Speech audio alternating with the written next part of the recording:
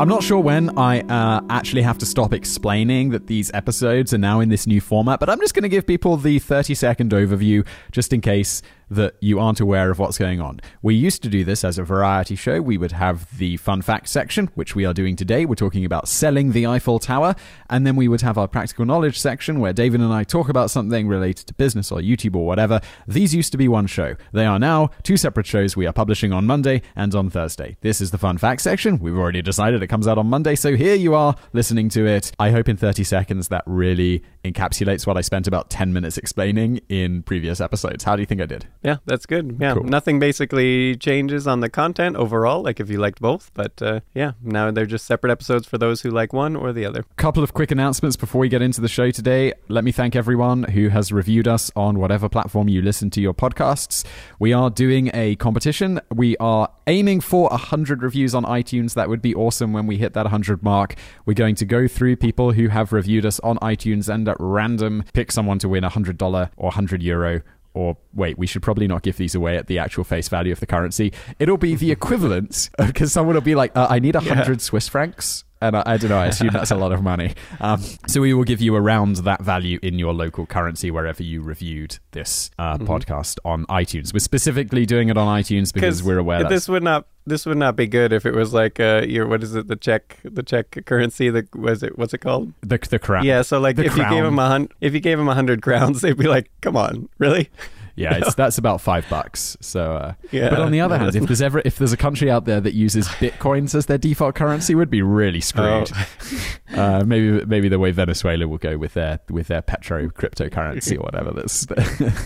Yes. So let me just say, if you do leave us an iTunes review when that happens, we will be doing that. $100 first prize, $25 for 2 runners-up. So that would be grand. Totally selected at random. 5-star reviews, of course, appreciated. But be honest, give us what you think we deserve. Hopefully, a 1-star. Good We've feedback, had a couple of those. Part of the point is, of course, to get good feedback, how to improve the show, that sort of thing. So, like, thoughtful feedback would be very, very nice. Yeah, we appreciate it. Let's just jump right into it, shall we? Mm-hmm. This is the show where we talk about facts. So we're talking today about selling the Eiffel Tower. Mm-hmm. Kick us off. Where do we begin with this one? So we got to start all the way back to when the Eiffel Tower was first built. I don't know how well known this is. I feel like in the U.S. maybe not so much of why it was built in the first place. Are you familiar with the story? I want to say it's something to do with the World's Fair. Yeah, exactly. So it was supposed to be the arches, the entrance arches for the World's Fair. Cool. And so it's built in 1889 for this purpose. A lot of Parisians didn't like it. Like they thought it was an eyesore, a blemish on the beautiful city, and to the point where there's a famous author, Guy de Maupassant. Oh, maybe? This is going to be awesome. This is another episode where we butcher French pronunciations. By the way, I think the Eiffel Tower in French is called Tour Eiffel. So you just flip it round. Really? Which is always the theory I've had about French. Like we have to take French in school. And whenever you don't know the word for something, you can just flip it around. So, for example, swimming pool, I have no idea what that is in French. But you could just say like le pool de swimming. I feel like on a lot of the pronunciations too, if you're not quite sure how to pronounce it, you just sort of like ignore a lot of letters, and Definitely. Then it sort of works out. I got the document in front of me that we're using for this episode. I see in bold Guy de Maupassant. In French, I'd be like Guy de Maupassant. Yeah, and that sounds legit. Yeah, and so the point being there, he has a great quote that says, "What will be thought of our generation if we do not smash this lanky pyramid?" That was his opinion of the Eiffel Tower. It does kind of look like a big Tesla coil, or like I always imagine. Did you ever play Red Alert 2, that old Command & Conquer game? No, but I'm familiar with it. There's this one where they like turn the Eiffel Tower into a giant Tesla coil for like zapping enemies and blowing up tanks and stuff. And I'm like, yeah, that kind of looks like what it's for, rather than, an entrance. You can definitely see how this would look as an eyesore, just this big hunk of metal there, and you have this like beautiful city backdrop, all this like great stuff, and then here's this big hunk of metal. And so a lot of people did not like it, and so there's a great letter. It was written by a group of artists and this architects and things like that, and they sent it to the Minister of the Works and the Commissioner for the Exposition for the World's Fair. And so you want to read this quote of their opinion of it? I appreciate the fact that it's translated. Yeah, I'm sure our audience does too. Although if you are listening in France, There is an iTunes France, and you can... We writers, painters, sculptors, architects, and passionate devotees of the hitherto untouched beauty of Paris protest with all our strength, with all our indignation in the name of slighted French taste against the erection of this useless and monstrous Tour Eiffel, or Eiffel Tower.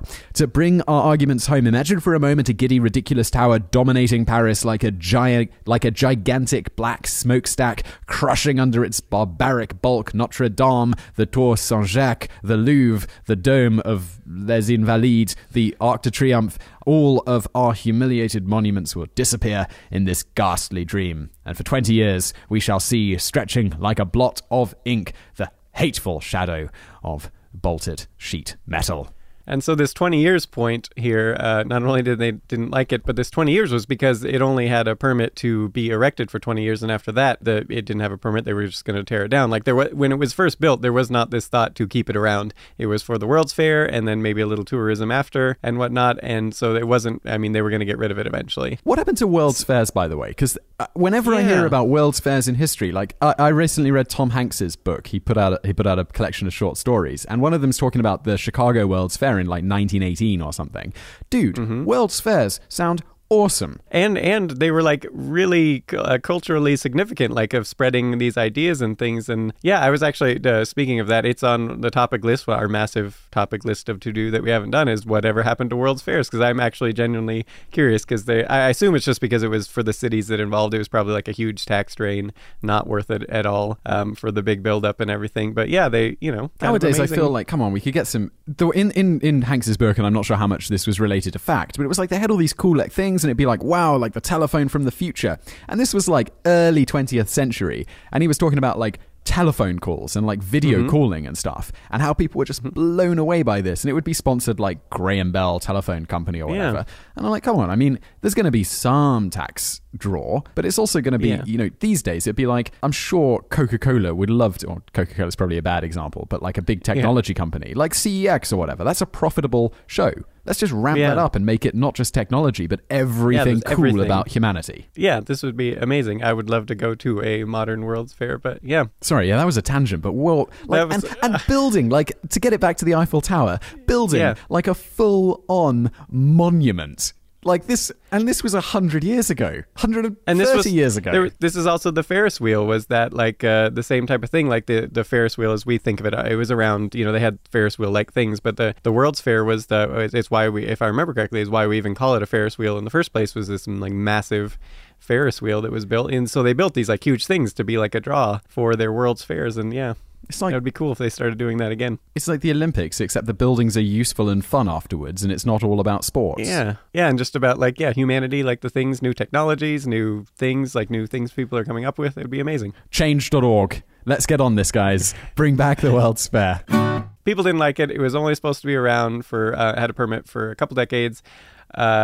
But it survived anyway because they were using it for radio transmissions and it was bringing in tourism dollars, so they decided to keep it around. So it did have a purpose. It wasn't just like because it does look like a radio tower or a Tesla coil or whatever. Yeah, exactly. And that might even, it's been a long time since I've looked into this one, but that I wouldn't be surprised if that was a little bit of the initial idea, like this futuristic radio technology, at the time it was built. That's awesome. To broadcast. So this brings us to 1925. It's 36 years later after it, and there's a newspaper article discussing the high cost of maintaining the structure, the Eiffel Tower. It was starting to rust. It didn't look good, according to a lot of people, and so they're just discussing this, like, why is this still around? And so there's this dissension, and a man named Victor Lustig, he reads this, and he gets the brilliant idea that he is going to sell the Eiffel Tower. Mm-hmm. Is it we his? Should probably get into it.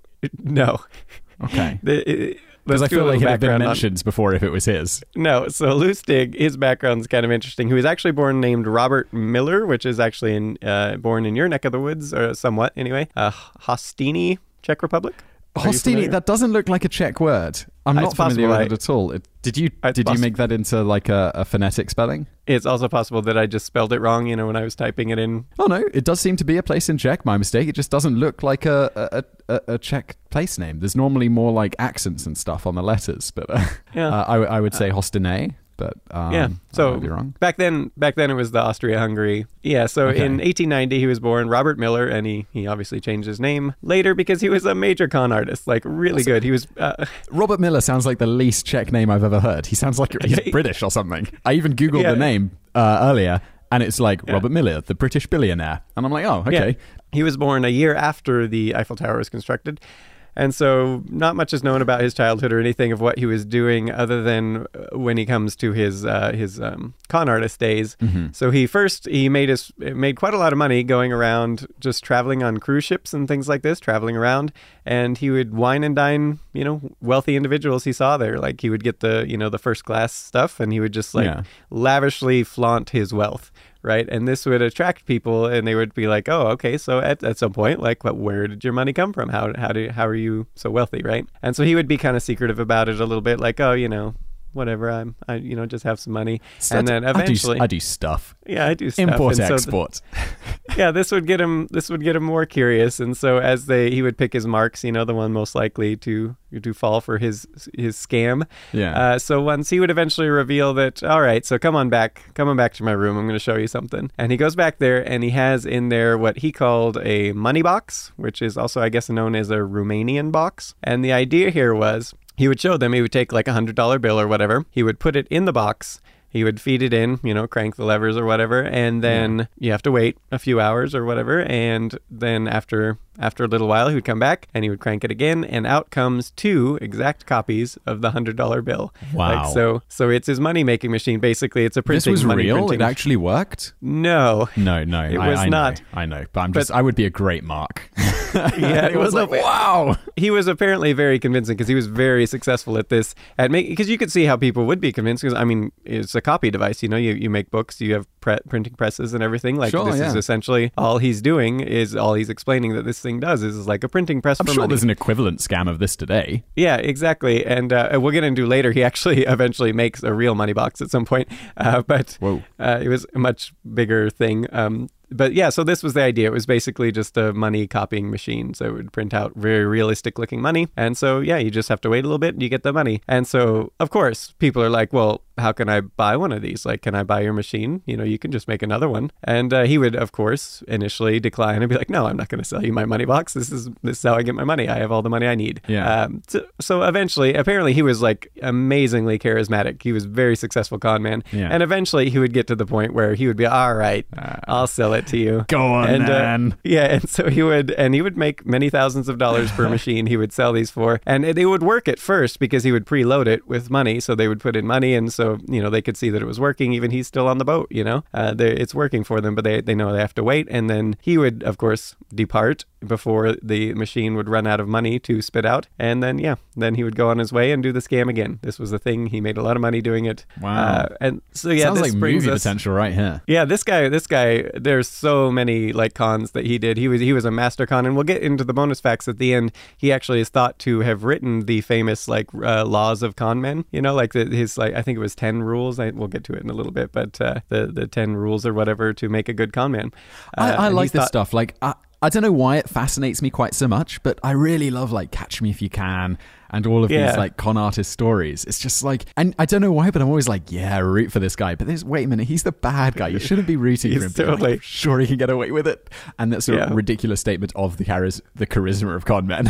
Yeah, exactly.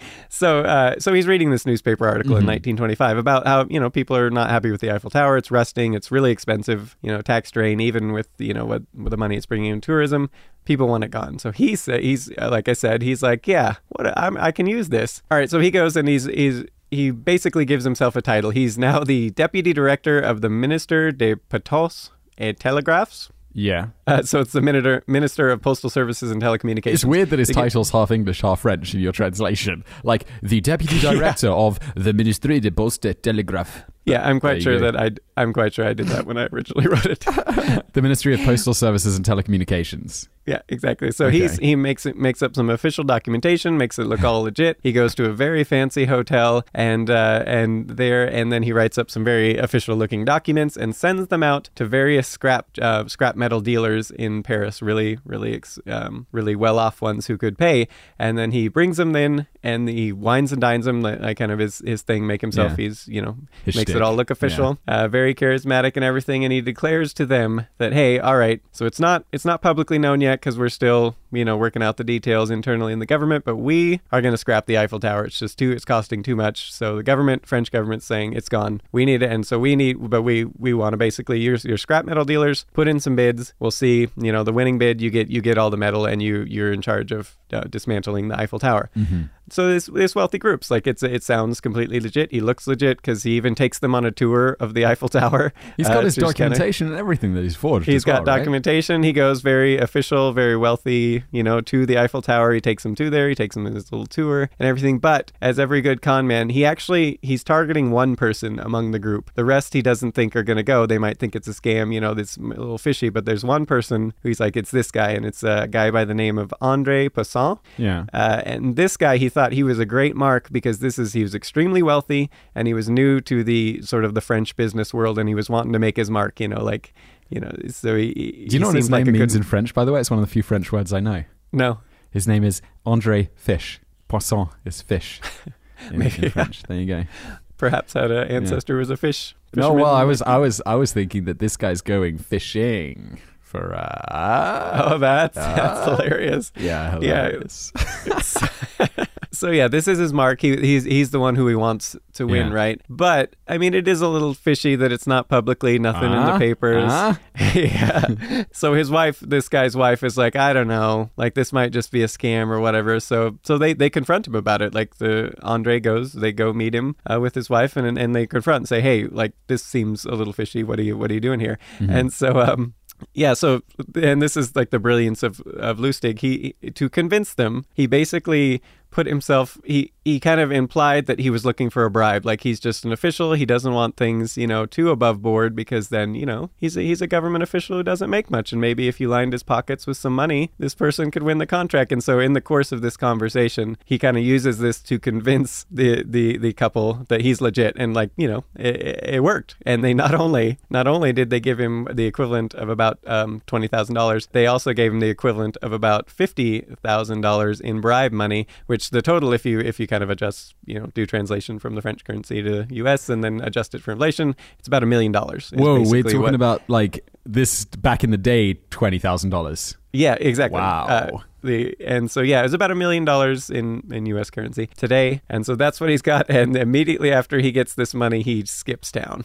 Wow. As you might expect. And so the funny thing about this, though, this is the great part here, is the André Poisson was embarrassed about the whole thing when he realized it was a scam, so he did not report it to the police. He did not report it initially to anyone. Well, that's the beauty of like the con, right? Where it's like you have to do something that because he's bribed someone, so he can't really go to the police. It was like, well, yeah, I bribed this guy. It's like, well, you shouldn't be bribing people, should you, sir? Yeah, and then on top of that, you're an idiot.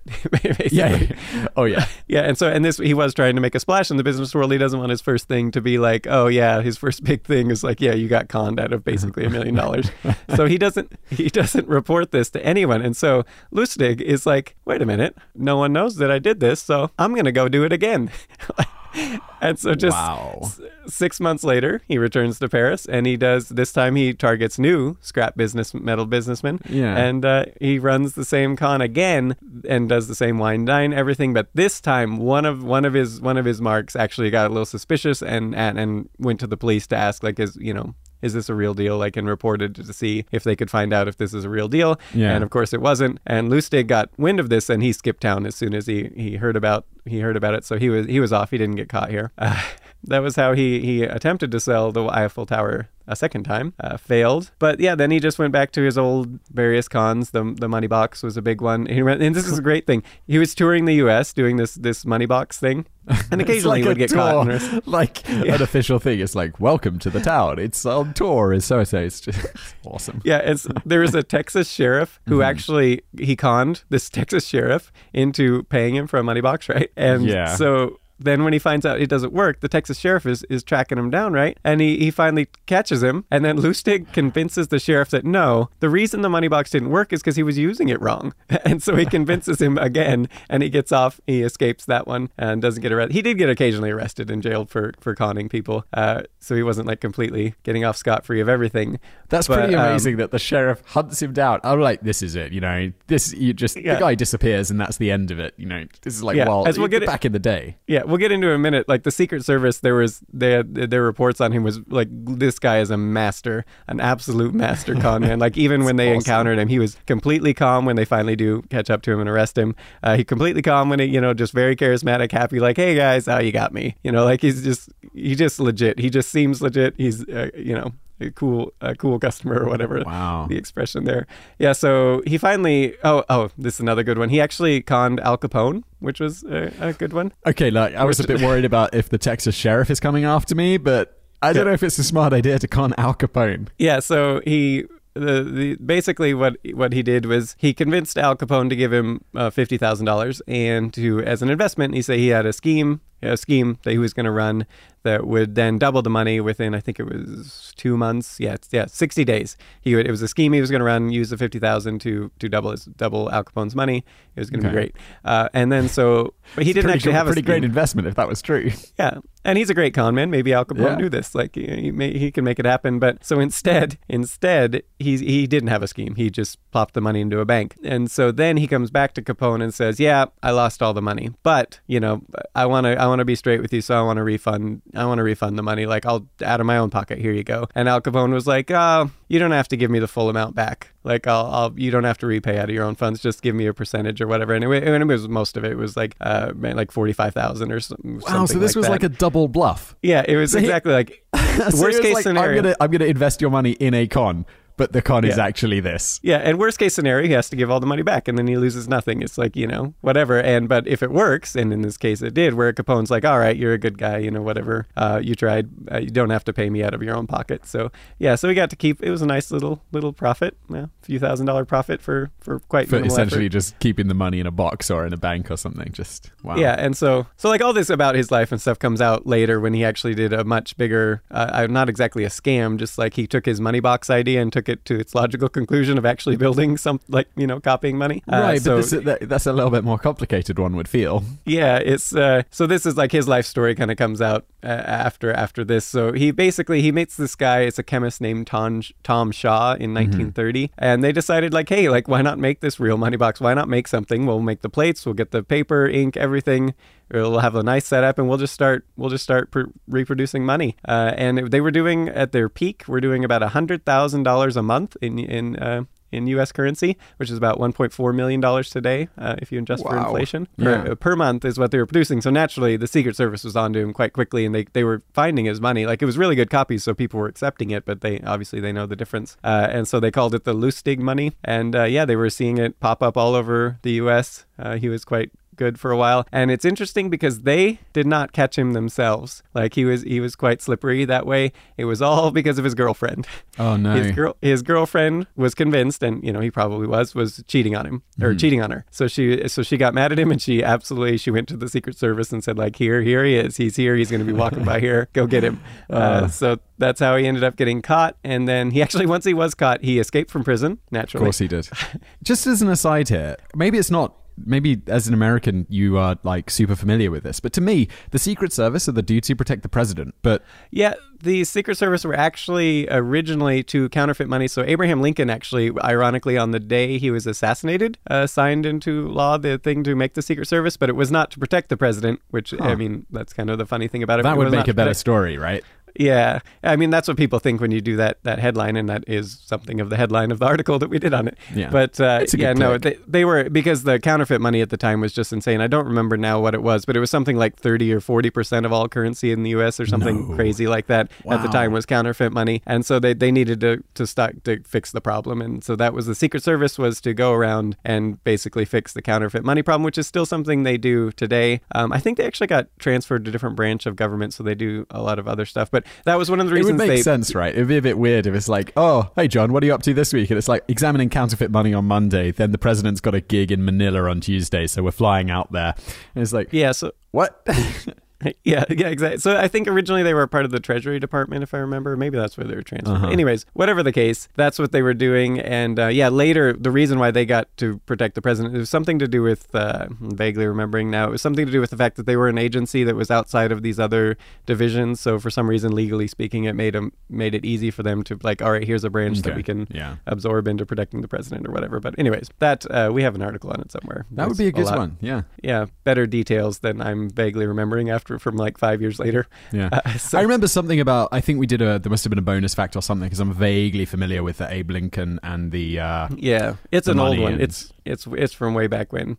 So so they were looking for his counterfeit money. They eventually find him because of his girlfriend, who turns him in. Oh, no. He escapes from jail, but he was caught. A month later in Pittsburgh? They caught up to him again, and then they sent him, of course, because he escaped from prison. They sent him to some place that's much harder to escape from, Alcatraz, and that's where he lived for the rest of his life. And despite he was quite a little bit of a news celebrity for a while there because of all his many hijinks he got up to in his life, but actually when he died in Alcatraz, it didn't even make the news. Nobody knew. It was a couple years after he died that his brother actually reported to a judge that he had passed away a couple years earlier, and then that actually got reported in the New York Times. That was the first mention that he had actually died. That was kind of his fun little crazy good con man life. Yeah, that's kind of a I feel like we should end these episodes strong, but it's like, he died alone in jail and no one noticed. Oh, okay. His life was a lot more fun than his death. Yeah, it's kind of a thing with a lot of these, I like these historical ones. We're always like, and then he died, because all these people we're talking about are dead. That's the reality.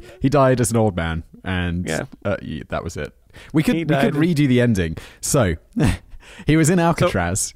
And he tried swimming, but a shark got him, and that was the end. And it was all over the press. No. So that was it. That was his end. And then he died. I feel like that was also the Kentucky Fried Chicken. It was like the end of that story. It was like, and then he died. But I feel like with that, his life was really getting started when he was old. Yeah. What was so inspiring about that is like he made it at the end of his life. Yeah. Whereas this guy, I mean, because the structure of a good story is always like the build up, and then very quickly it drops off and that's it.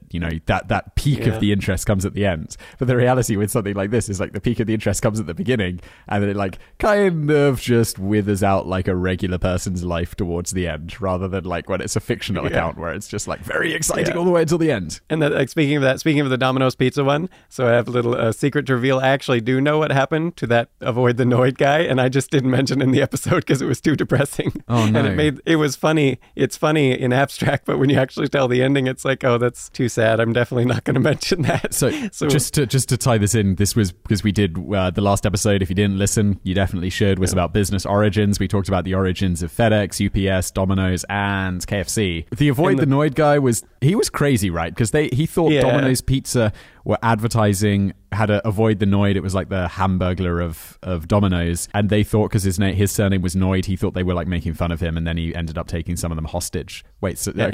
and stole pizza, which was the whole trope of the Noid character. Very ironically, it makes it funny, even though like in reality this is a real person who has like mental problems. Yeah, and the reality was, if I'm remembering correctly now, he killed himself. Oh, which not good.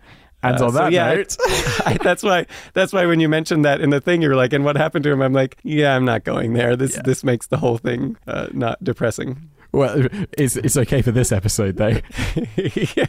Now that we've got people laughed, before, and now they can all feel bad about laughing. Oh, that's a nice touch, actually. I like that.